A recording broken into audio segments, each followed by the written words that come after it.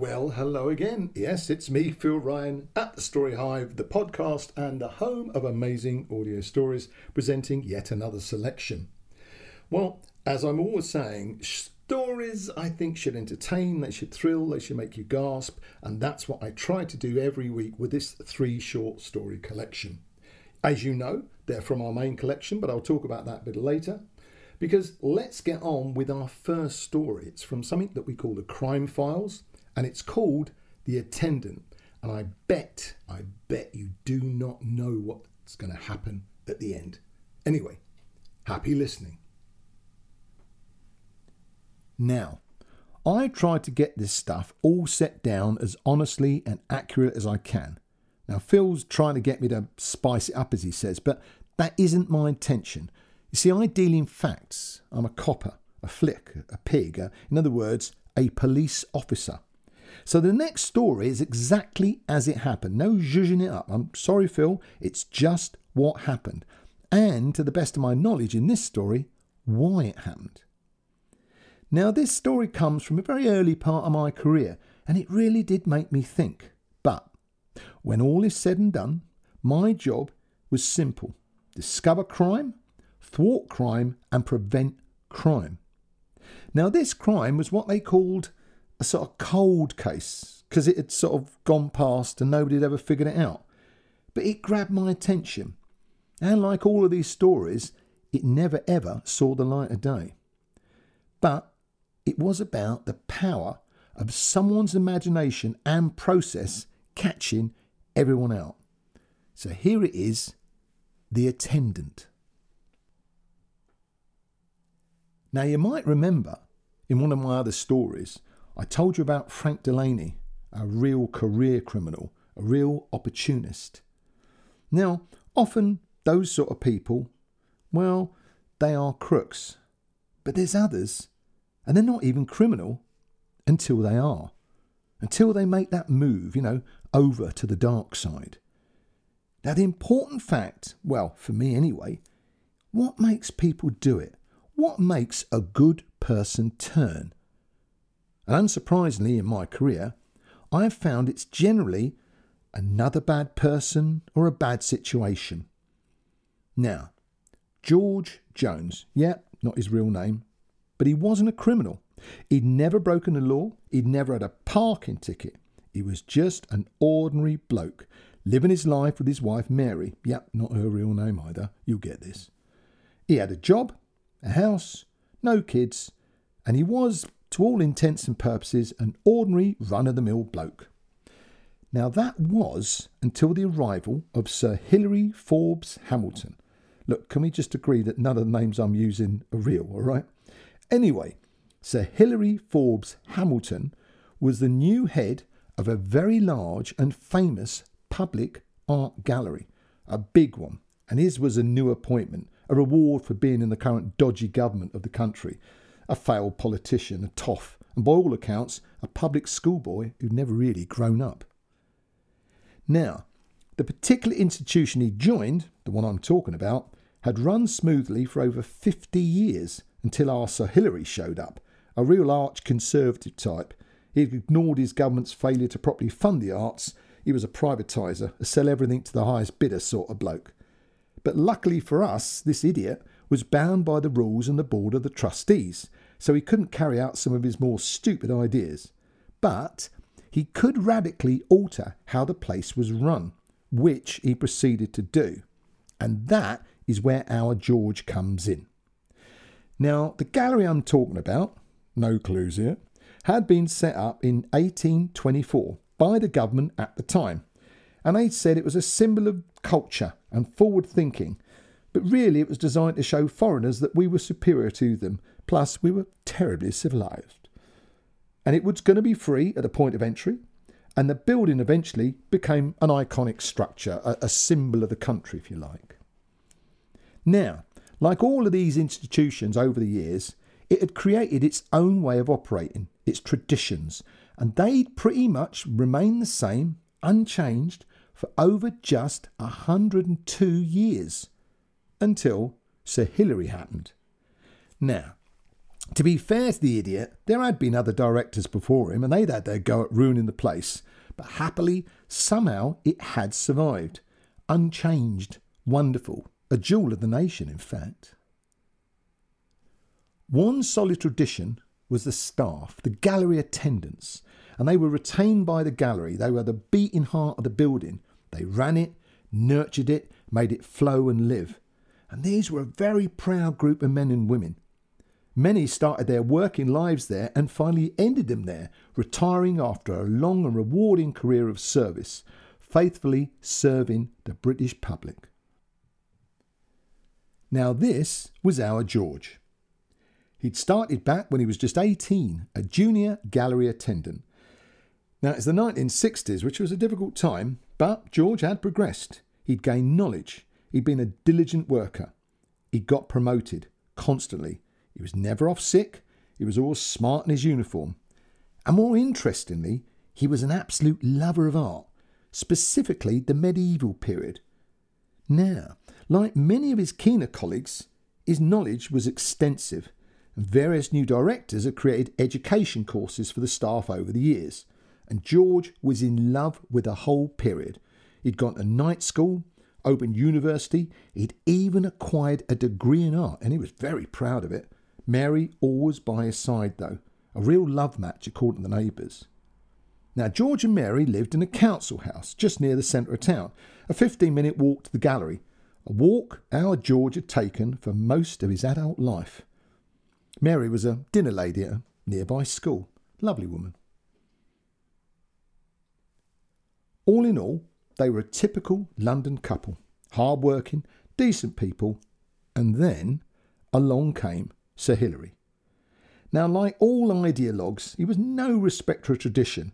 Plus, he was bent, and that is to say, not actually illegal in a true criminal sense, but he was happy to take consultancy fees for his services, in this case, for effectively handing over the gallery staff to a private agency. And this was an old trick.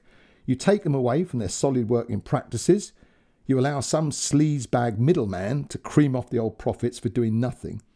And what they always do, they lower the people's wages, extend their hours, reduce their benefits. Now, unsurprisingly, this particular sleazebag who ran the agency was another failed politician friend of Sir Hilary's. Now, happily, the unions here were strong. But George, well, he could tell Sir Hilary was going to lay waste to the place he loved.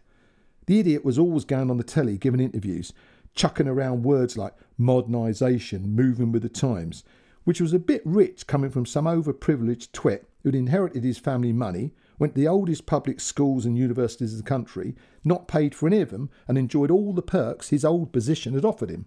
But there you are. That's politicians, right? Now, one thing about our George was all of his years of study had actually turned him into an expert on his chosen art period, the medieval religious works. And actually it was common knowledge that he was sought out by scholars, academics and gallery owners. Such was his actual extensive grasp of his field. But funny, he was a quiet man, everyone said so, not fussy or demonstrative. He had his allotment, his watercolours, his beloved Fulham FC, and in essence he was a gentle man, in every sense of the word. But with the arrival of Sir Hilary, something changed in George. Not that anyone noticed, because to everyone he was the old George, fun, kind, hard-working, on duty, never late, doing his job. Now, our George had started to look after his Mary. The poor thing had survived a brush with cancer. But Sir Hilary, in the background, was forever trying to fiddle with things, and George didn't need that. And in one case, Sir Hilary was messing with a pension fund. Again, happily, he failed. But as far as I can tell, that was the catalyst for our George. You see, his Mary, she'd recovered, thankfully. But according to her sister, she'd been very worried by the tales of all the changes at the gallery. And George and her only had their small savings, his pension being their only means of support in their old age. Now, say what you like about some jobs, but the gallery didn't exactly pay generously.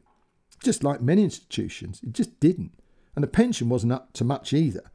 But you see, George had been happy. They didn't need much, him and Mary. They had a holiday every year, Margate with Mary's sister, and then George's one big treat. They'd visit various galleries around the world, the big ones. George had forged lifelong friendships with other senior attendants just like himself. I actually saw his flight itinerary, and he'd put the miles in across the decades, him and Mary. He had even eventually self-published a little book on the painting techniques of the medieval artists he so loved. His years of study showing he was much more than a senior gallery attendant, but not apparently to Sir Hilary, who was once again starting more attempts to offer early retirement to certain staff members, getting rid of them against their wishes. Now, the union fought him tooth and nail, but for George, that was the last straw, I think. In all my years of studying the criminal mind, I'm always fascinated by the justifications some make for their criminal actions. It's a moral maze, you might say, but when it all comes down to it, there's a right and there's a wrong. I'm a thief catcher, that was my job. Yeah, I'm retired now and I'm not misty-eyed about it, but this case really made me raise an eyebrow. You see, the patience and nerve it had required was pretty breathtaking. It just was. I'll expand on that. See, I got the case and I talked to George's colleagues. Remember, this was a cold case, long ago closed. But going back over it, they all agreed in their report it just wasn't like him to behave the way he had. But they understood.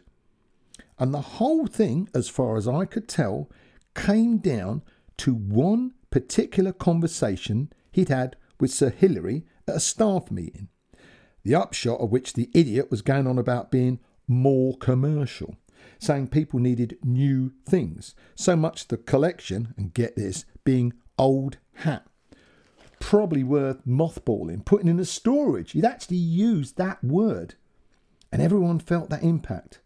George's older colleagues thinking fearfully about the collections they looked after, and of course their futures. What next madness was Sir Hilary pushed through, they thought. Do you know, he'd already expanded the gift shop, added 2 more very upmarket cafes and a rooftop restaurant. The prices there way too high for regular people. He'd reduced gallery space for commercial reasons, he said. And again, interestingly, every new cafe in that building belonged to a friend of his son-in-law's upmarket catering company. The contract rather generous. Funny that, eh? Many of the trustees, though, and this is terrible, started to side with the idiot. Many, of course, being from the political party he'd apparently left. The one clear message, though, to the staff, they were getting to be an afterthought, an annoying irrelevance. More computers and touchscreens being added into gallery floors. That personal touch, over all that time being lost.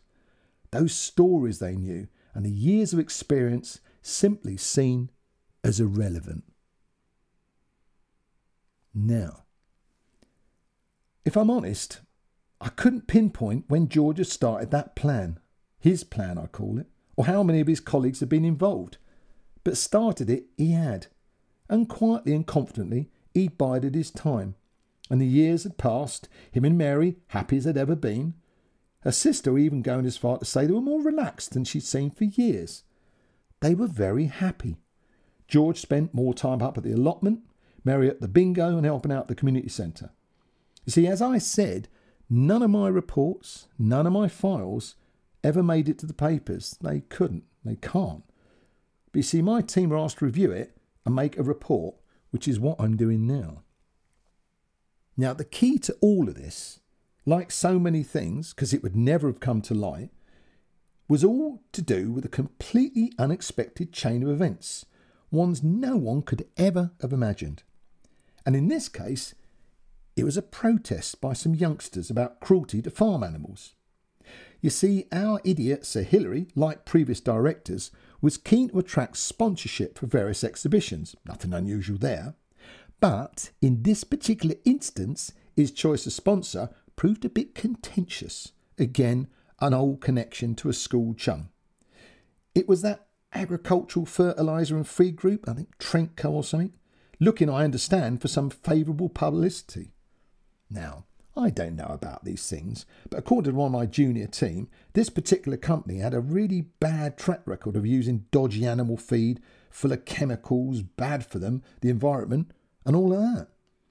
And that led to our one small group of committed young individuals staging, and here's the point, a rooftop protest on the gallery. And it got the TV people down, my colleagues in blue, and they generally made a big fuss. Now, in their eagerness to get their message across, they'd accidentally mind, damaged a small section of the roof. And it was the same section of this damaged roof that caused a minor flood some 4 months later, during a particularly heavy downpour. But the flood, luckily, had missed and not damaged any of the valuable paintings on the floor below.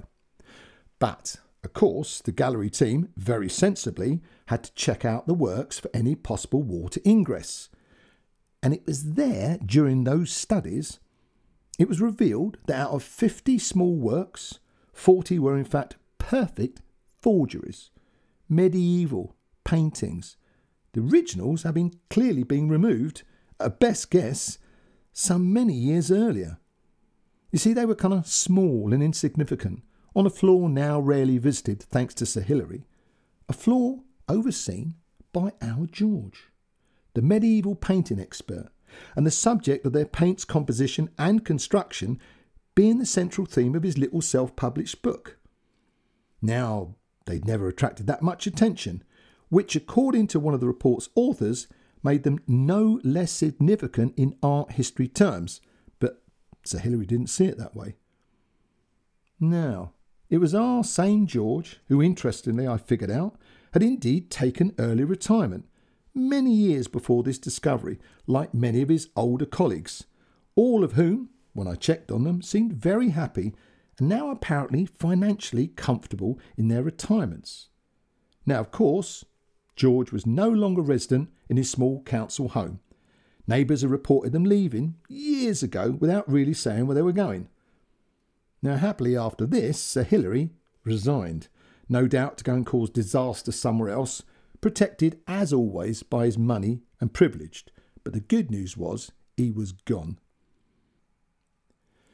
Now, there was a final clue, if I can call it that, and this was the wonderful paintings of George's allotment, remember the one he loved spending time on, all by him, hanging in the allotment holder's tea shed. Glorious and detailed, showing what a really fine painter George was. Now add that to the apparent innocent expressions of the various specialist private gallery owners I spoke to personally. Oh yeah, they said they knew George. Everyone in their field did. And yes, they were as shocked as anyone to find out what had happened. And yes, of course, it was possible the paintings had found their way into the hands of private collectors for very large cash sums. But of course, they didn't know anything about that sort of thing. The expression being, I think, butter wouldn't melt in their mouths, being rather apposite during those little chats. Now, as for our George, he was a criminal. He took things that didn't belong to him.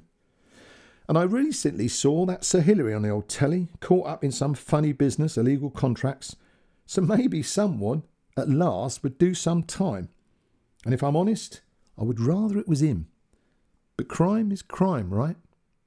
Yeah, it is. Like I said, I bet you didn't see the ending. And sometimes it's great, isn't it? Because you can't read some people. They're deeper and deeper than you can ever imagine. And they surprise us. That's what I think anyway. Anyway, let me get straight to it with the second story. Now, this one comes with a warning because it is a chiller and it's from the Horror Club selection. So it's a horror story. And it's called The Vampire House. So maybe don't listen at night or on your own or in the dark. I mean, it's up to you. But be prepared to come and have a listen and have a journey to the Vampire House.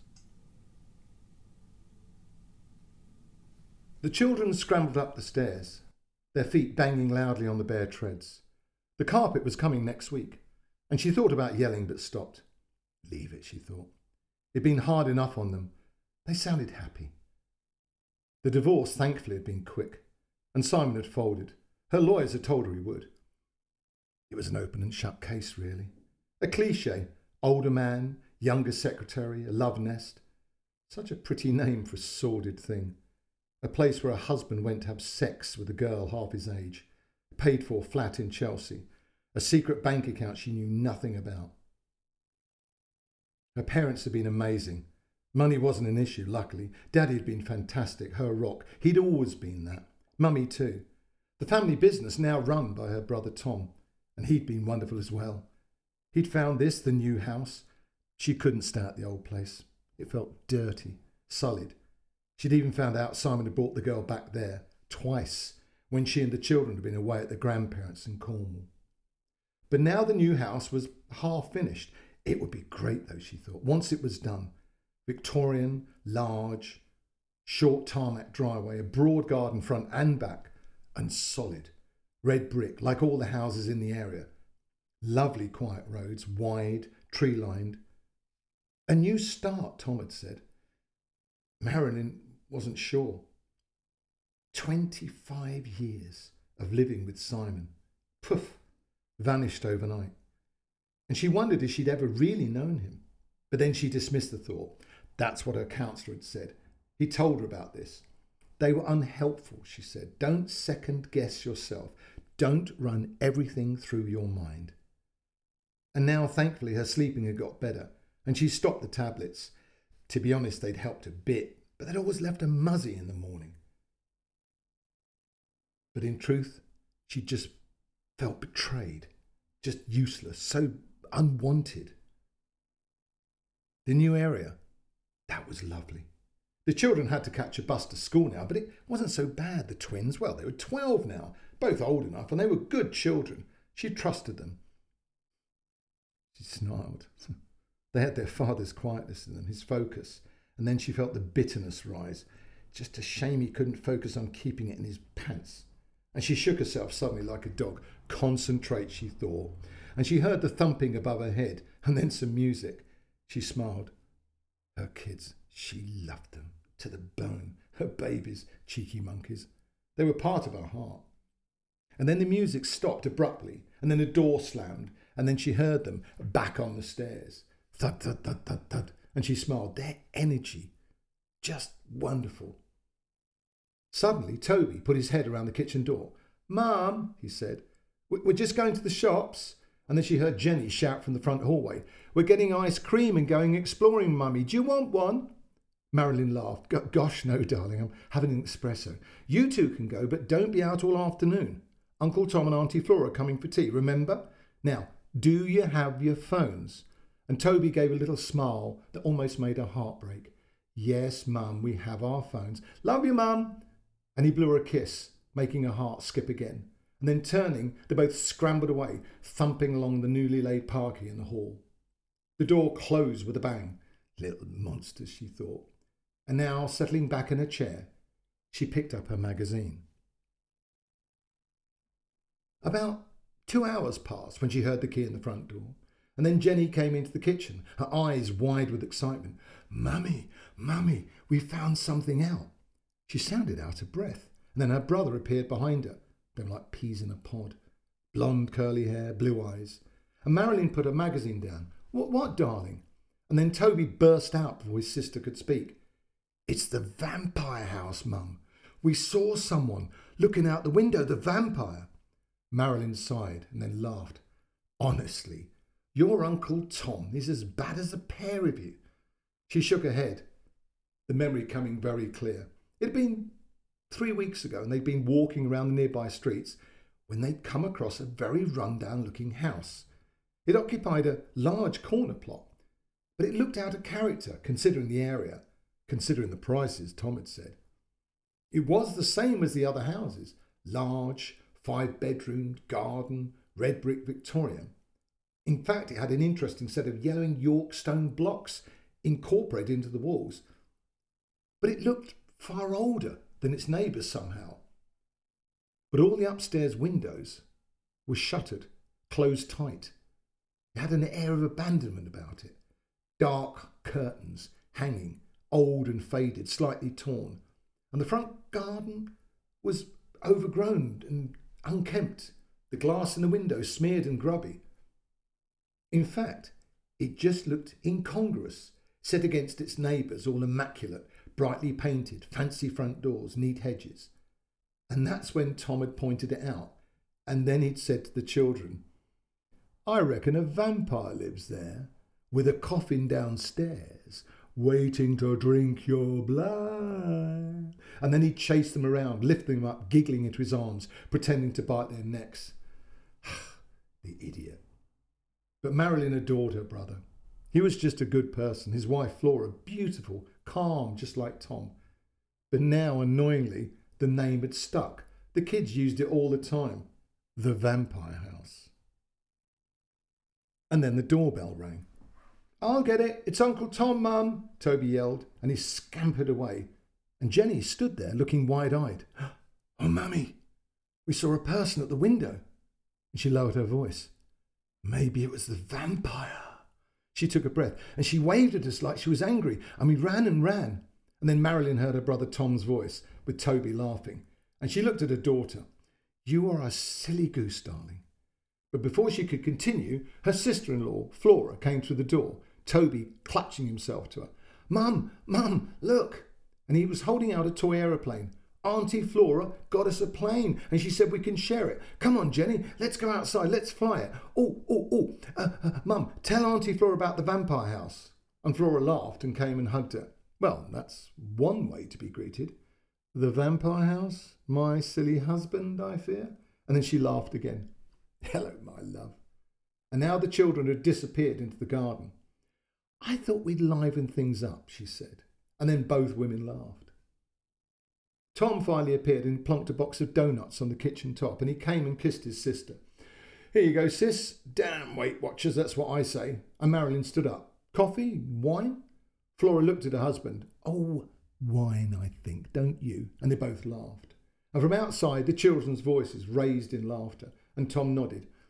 "Yeah, I think I better go and supervise." And he laughed again. And Flora glanced at Marilyn and shook her head. "He's been dying to play with it all morning." Now Marilyn got some glasses out and tugged the fridge door open and poured the wine, Flora accepting a glass smilingly. Lovely. "So, what's with this vampire house then?" And she laughed, shaking her head. Marilyn was about to dismiss the subject, but then found herself telling her sister-in-law the whole thing, about the houses just 6th Street away, then that house, walking, exploring, finding the vampire house, and Tom giving it that silly name just to amuse the children. And they laughed again, with Flora shaking her head. "Honestly, my husband is an idiot, telling them such things. Yeah, funny though." She sipped her wine. "Do you know, when I was a kid, we had a similar place in our street, an old house, some old guy." And now she closed her eyes, shutting them tight in concentration. What was his name? Mr. Rogers. Yeah, that was him, Mr. Rogers. He had this grey-looking house, old, faded paintwork, overgrown garden. The local kids, including me, we used to dare each other to run up the path and bang on the door. And they called him the monster, and they said he had no reflection and no shadow. Yeah, it's actually terrible now thinking about it now. He'd come out and yell and we'd run away. Poor old sod. Quite frankly, we were horrible children. And Marilyn smiled as Flora went on. "Do you know, he was a retired baker, my mother found out. Sad, actually. He'd lost his wife a few years earlier, and he'd gone a bit senile or something, And Marilyn smiled again and nodded. Out in the garden, she could hear the children yelling and shouting, and Tom saying, "Up, up she goes. Look at her fly." And now Flora carried on. "Well, obviously the poor old guy couldn't maintain the place. Well, you know why. He must have been 85 if it was a day. But the place, it just looked a bit spooky to us kids." Marilyn nodded. "Yes, that's what I thought about the house round the corner. Just some poor old age pensioner, unable to look after it properly, probably bought it years ago. When you think about it, it's rather tragic." She pulled a donut from the box and delicately took a bite. And now she pushed the plate towards Flora. "Help yourself, my love. The day is just young and the box is large." The hours passed, and now it was getting dark outside, and the hall clock pinged. Tom and Flora had left hours ago, and she stood in the kitchen stirring a pan, a stir-fry, the children sitting on the corner top. Both had the books out. It had been a lovely day. She'd felt happy, and then she remembered what Jenny had said earlier. "Darlings," she said, and Toby and Jenny looked up from their books. "You know the house on the corner? You know," she nearly said vampire house. "Well, the old tatty-looking one, you know?" Toby nodded. "Well, it's probably just an old lady, like Grandma Nancy living there, you know. That's who waved at you, Jenny, just an old lady. It's not fair or kind to be nasty if you don't know someone. And calling her a vampire and things, well, that's not nice, really. She might be," she paused, "well, you know, frightened, you know, of other people living there on her own, like Grandma Nancy, you know, not very well." Now she thought of her ex-husband's mother, Grandma Nancy. A pleasant old thing, long since widowed, and now tragically showing clear signs of dementia. And she'd watched as she'd slowly gone from a confident woman to a slightly fearful person in a 3-year decline. The doctors could do nothing. Now the poor thing virtually jumping at her own shadow. And Marilyn had felt very bad about her. She even hadn't taken the children to see them, well, for months now, as on the last visit she hadn't recognised anyone. Simon, to his credit, had put her in a home, a lovely place, bright and cheerful, brilliant staff. He was, if nothing else, a good son. She liked that about him, just not much else. But Grandma Nancy, she thought, well, at least she was being looked after well. It was just sad about her mind. And she remembered a very difficult conversation on the way home in the car. And the children, well, they were old enough to understand, she thought, but she knew how upset they felt afterwards, no matter how well she'd explained it. And of course, at the back of her mind, the whole divorce thing still running. God knew what Simon had told them. She just knew they were both still struggling with it, the divorce and all that had gone on. And of course they saw their father. She was never going to stop that. It was important, she knew. And now she put the hot food onto their plates. "So let's not bother the old lady, yes? If you do see her, children, be good and polite." And now they both nodded, twins in sync. And she kissed the top of Jenny's head. "Now, books down, eat up. And there's doughnuts from Uncle Tom for pudding." And Toby's small face lit up. "Brilliant, Mum, just brilliant." The next weeks passed slowly, builders crashing around the place, the house slowly coming together. The children were away on a school trip, Switzerland. They'd been so excited about it. And oddly, Marilyn liked having the place to herself. She missed them, of course, but the decoration and things, they were taking up so much time. And plus, Mummy and Daddy had come up from Cornwall. The girls from the club, they'd been around. And in a way, it was like the house was never empty. She'd had a brief chat with Simon about schedules. She always felt angry with him, no matter what she thought. And a counsellor had told her not to show it, and it was hard, but she did her best. But now she didn't care what he thought, not anymore. It was just about her and the children. They mattered, and he didn't. And then finally, Saturday arrived, and the children were back, breathless and full of stories and pictures and videos on their phones. And a housewarming party had finally been arranged. Marilyn had felt it was time.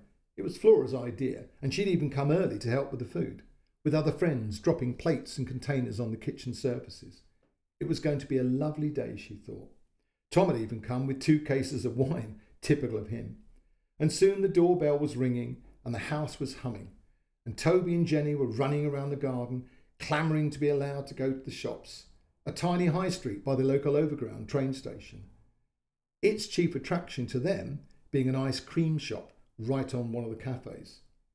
Then, of course, Tom had produced a £10 note with typical generosity, which he then carefully entrusted to Jenny. And Marilyn watched her brother with the children. God, she thought, they adored him. You could see it in Toby's eyes and the way Jenny clung to his arms. They were so lucky. And eventually, with more noise, the children straggled out the front door. Yes, shouted Toby, they had their phones. The local shops were barely a 10-minute walk away, but still, it was just the way she felt. 20 minutes passed, and the kitchen and the garden were full now, and the evening was just appearing, the garden lights coming on automatically, when suddenly her phone buzzed. It was Toby.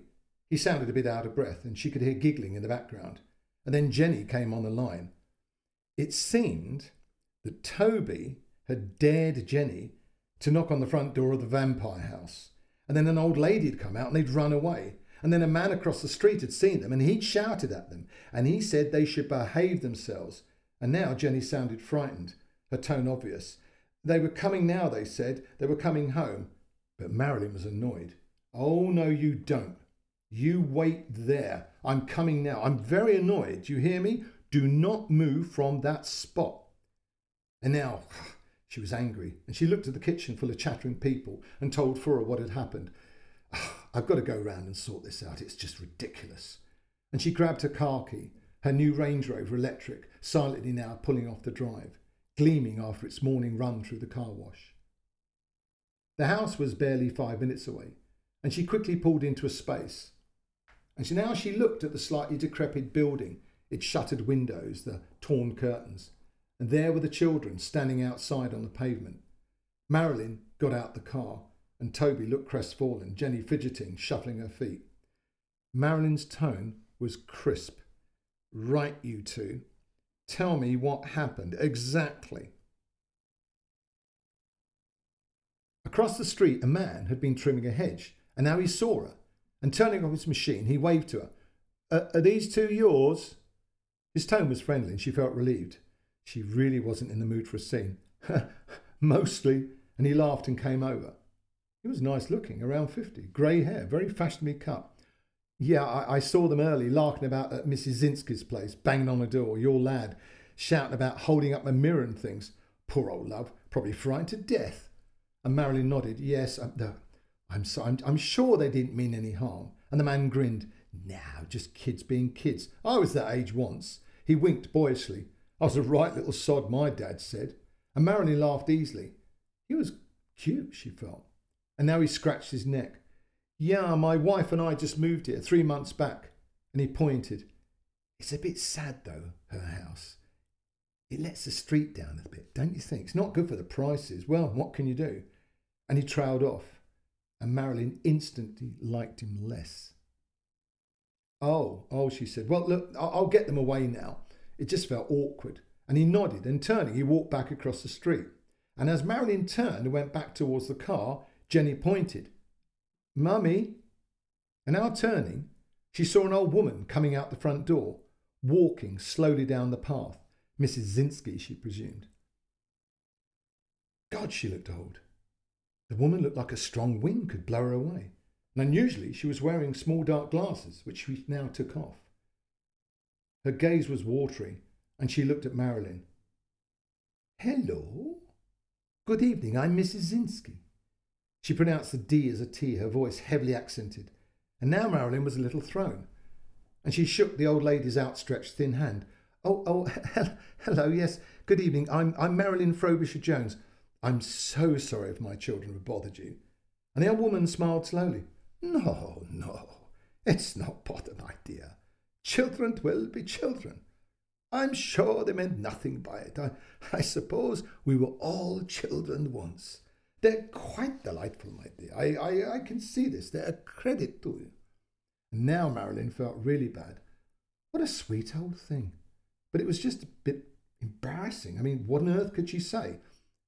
And then suddenly an idea came to her, and she turned to the children. Now, to say sorry properly for bothering Mrs. Zinsky, I don't know. Why don't we ask Mrs. Zinsky if she needs a hand with anything? And she turned and smiled at the old lady who stood there behind her. Oh, my dear, how kind. I do have one small thing, just some boxes in my kitchen. They need putting downstairs in my basement. They're not very big, but My time of life with my back. Well, she shrugged, and now Marilyn made her mind up. Right, do you hear that, you two? I'm going to leave you here to help Mrs. Zinsky just for a bit, and then I'll come back in 20 minutes, right? The children nodded and shuffled their feet, and Mrs. Zinsky nodded now, her expression bright. Oh, my dear, how very lovely it is. So much appreciated it really is. And she turned and smiled. Now you children are very kind to help me. She gave a tiny smile. Perhaps I have some sweets for you. Yes, I have some in the basement. Marilyn's phone beeped. It was a text from Flora. Where are you? Then on impulse, she lifted her phone and said, I know, let's get a picture. And there Mrs. Zinsky stood with the children on either side of her, framed by the shining Range Rover. Click. Marilyn said, oh, that's wonderful. Look, I'll be back in a while. It's lovely to meet you. And Mrs. Zinsky smiled and now walked back into the house, the children happily following her. And she paused at the door and gave a little wave, the children waving too. And now Marilyn felt so much better. She knew Toby and Jenny were very good. It'd just been childish silliness, that was all. Children being naughty, nothing malicious intended. And then she suppressed a smile. No harm done. In fact, a good lesson learnt, as her father used to say. And now she looked back at the house. Flora was right. The poor old thing just living on her own. She just couldn't cope. I mean, look at it. The house was really big. And the way the old lady had moved, she was virtually skin and bone. I mean, no one of that age could maintain a place of that size, not on her own. Marilyn sighed to herself. Maybe she had the house but little else, a small state pension probably. Now she felt a bit sad. The old woman had looked so heavily made up, almost a thick sunblock plastered on, a fine dark moustache on her upper lip. She had to be 95 if she was a day. God, must be hard to be so vulnerable. Marilyn got back in the car. She talked to the children again in the next few days. The vampire house. They had to stop calling it that now. God, Tom and his silly stories. And now she headed home. And when she got in, she told Flora what had happened. Look, darling, she said, it was so embarrassing. She's a lovely old thing, really. And she held her phone up. See? Flora just looked confused. Who is? And Marilyn spun her phone round. There was the picture.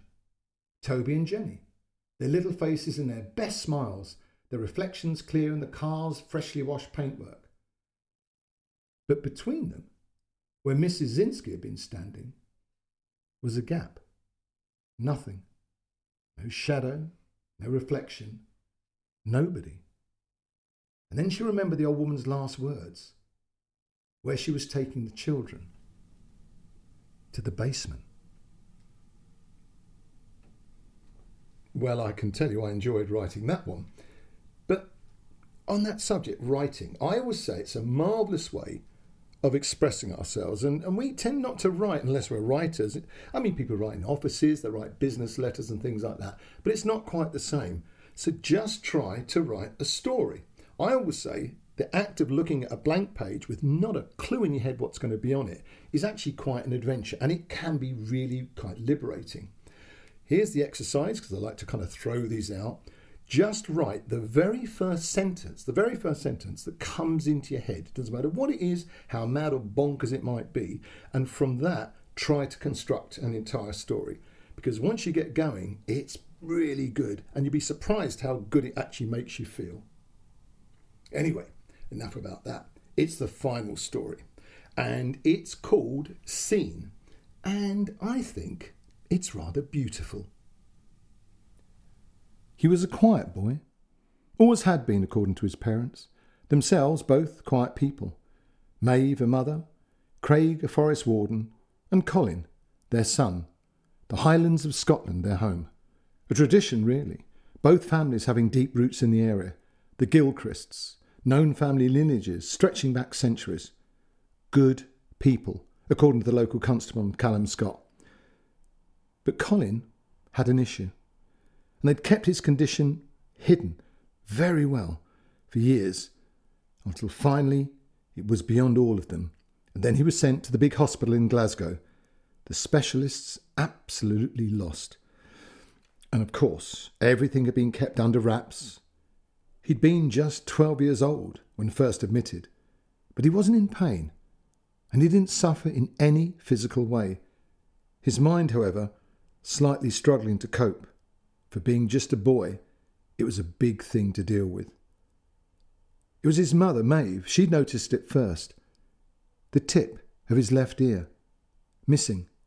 She bent down to kiss him goodnight, and she'd moved his mop of brown curly locks aside, her cheek tightly pressed against his. He was an affectionate boy. He adored his mother. Everyone said so. They had a bond. And Colin and his father, they were fine too. And his mother held him and looked very closely. His ear tip wasn't missing at all. She could feel it. But now it was invisible. It could still be felt and just not seen. And soon other parts of Colin began to lose visual substance, and that's when the tests started. And he took them with quiet grace, the family reporting his spirits were high. And the locals were all concerned, but of course they couldn't be told exactly what the true nature of the problem was. A strange virus, they said. That was the cover story, and it had made the boy unwell, him requiring to be up at the big hospital. And the village pub even put on a fundraiser. But thankfully, it wasn't needed, as it transpired. The Gilchrist's house was deep in the forests, part of Craig's job. It came with his job, a Highland Agency position. He was a civil servant, in effect. His task, to manage thousands of acres of woodlands and wild habitat with his other warden colleagues. There were 2 vast lochs, mountains, hills, valleys. And it had been this wild woodland that had been the original playground of little Colin, his beloved grandfather Brodie remarking he was a woods boy, always had been, happiest when outside, in the greenery in the wild, by the local waterfall.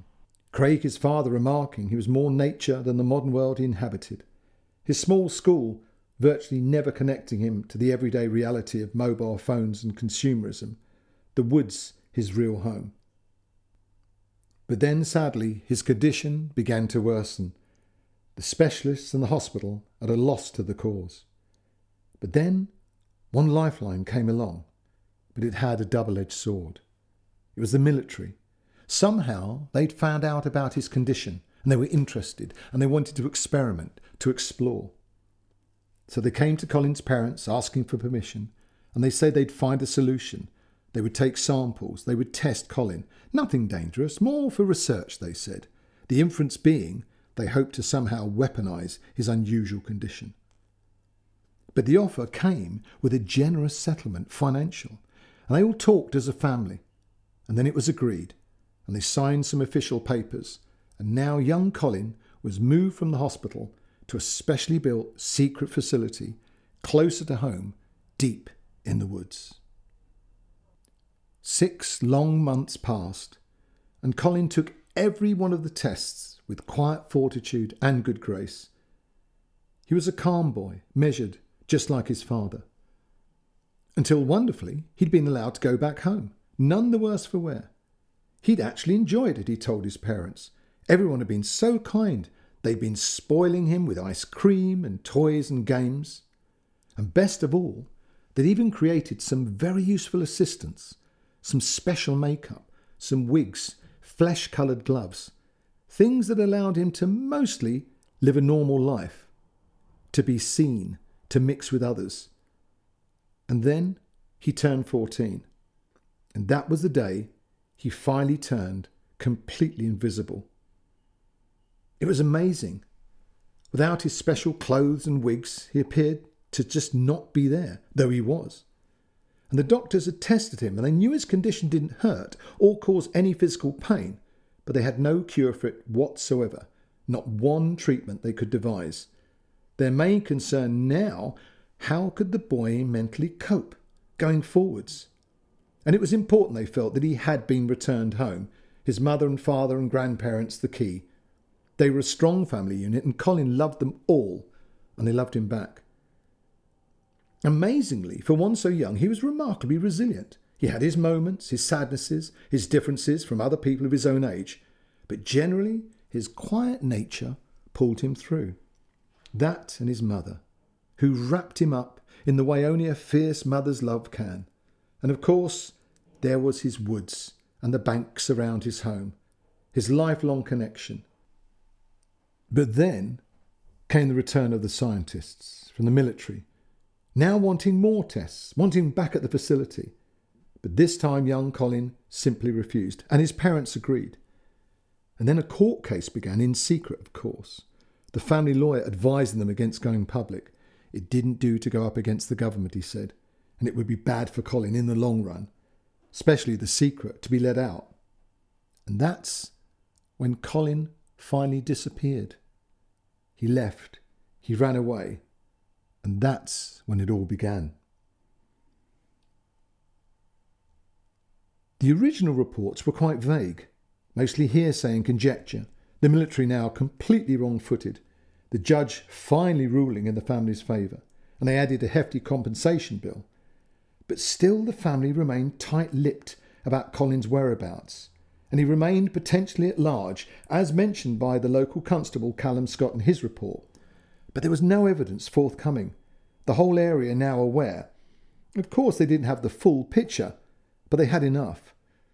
And the Highlands are quite vast, on the ground even more so, and even modern military helicopters with heat-seeking equipment and other devices couldn't find a boy, not in all that vastness. Besides, Colin had grown up there. He knew its caves, its passages, its dells and its rocks, the rushing streams and fresh watercourses. He'd grown up in the thick forest, along its paths, all hidden, all unknown to most. The military concluded putting troops on the ground would have been like looking for a needle in a haystack, until eventually they simply gave up, the secret of Colin eluding them all. The years passed, and nothing more was heard, and the family thrived, and the village carried on life as usual. But only one report was leaked. It surfaced briefly on an obscure website, claiming that somehow a combination of chemicals had created a discolouring effect on human tissue, possibly ingested, local water sources being suggested. But the basis of it was to say the effect rendered human tissue see-through, invisible. Meanwhile, Colin had stayed gone, his young life now tragically altered by his condition forever. But somehow through it all, though he was missing, his parents remained happy, this eventually pointing to a rather unusual arrangement. It is a truism in nature that species adapt, they change, sometimes to suit their new environment. And Colin's grandfather Brodie was a canny man, good with investments, and his stewardship of Colin's original payouts and his later compensation seemed to result in the family never needing to worry about money ever again. And the local constable, Callum Scott, could only point to the rumours, for that's all they were. It was said you could see some nights the Gilchrist's house, far from any road or other habitation, brightly lit up, but any visitors approaching were easily detected long before they reached the building. A new security system now firmly in place, paid for from the family trust fund. A home, a refuge, a place any family could safely gather in, undisturbed and unseen. Then came the talk of the other children, some from the nearby villages. The same condition, but just a rumour, nothing substantial. A young girl, once in Colin's class, the same age, once a close friend of his, Isla Hamilton. And Craig and his local forestry colleagues still tended to their duties, their work a constant thing, and they carried it out diligently, the land and its protection and preservation their daily task. There were 4 small villages within their area, close-knit, few outsiders arriving in such wild, remote places, miles and miles of endless moors. And life for the Gilchrists carried on.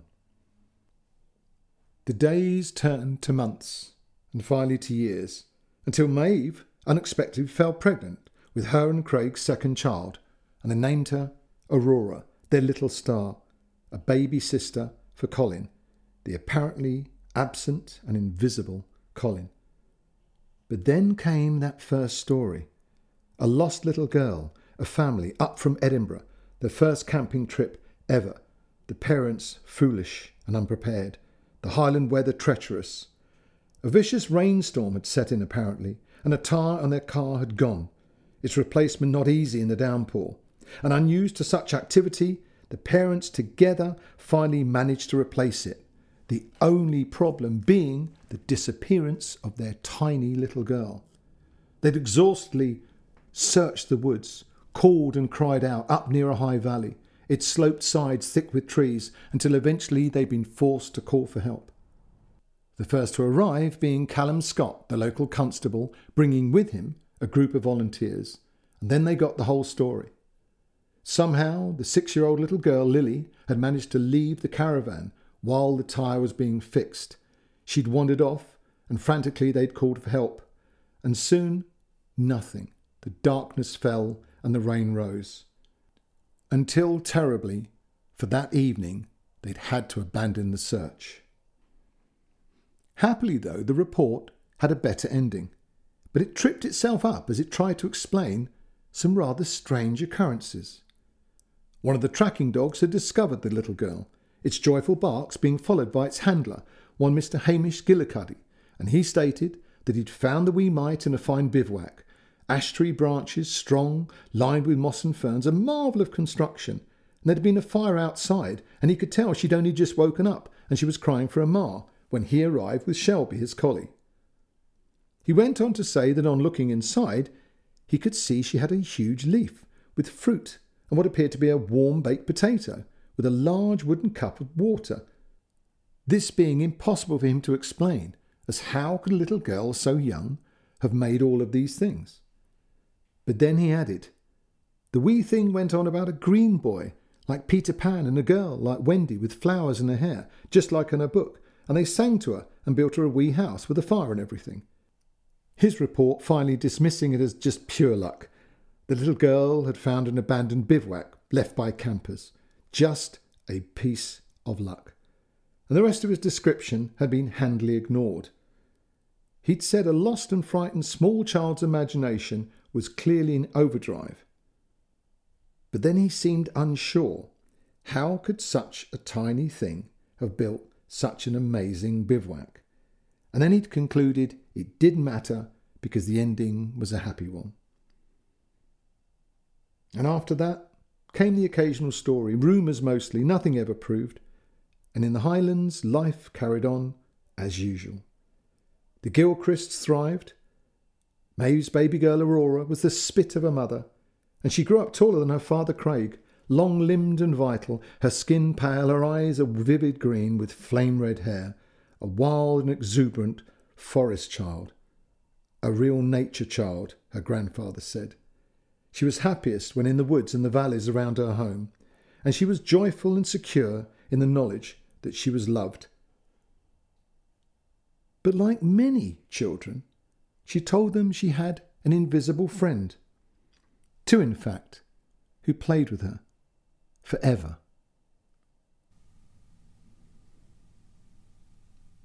I will confess that one was a bit weird, but still lovely, I think. Well, that's it. Another episode's over for today. And as you know, we have the Storyhive platform. That's our main home, thestoryhive.co.uk. Please go there because you can access all the other things that we do. And if you'd be so kind, follow us on social media, give us a tick or a like.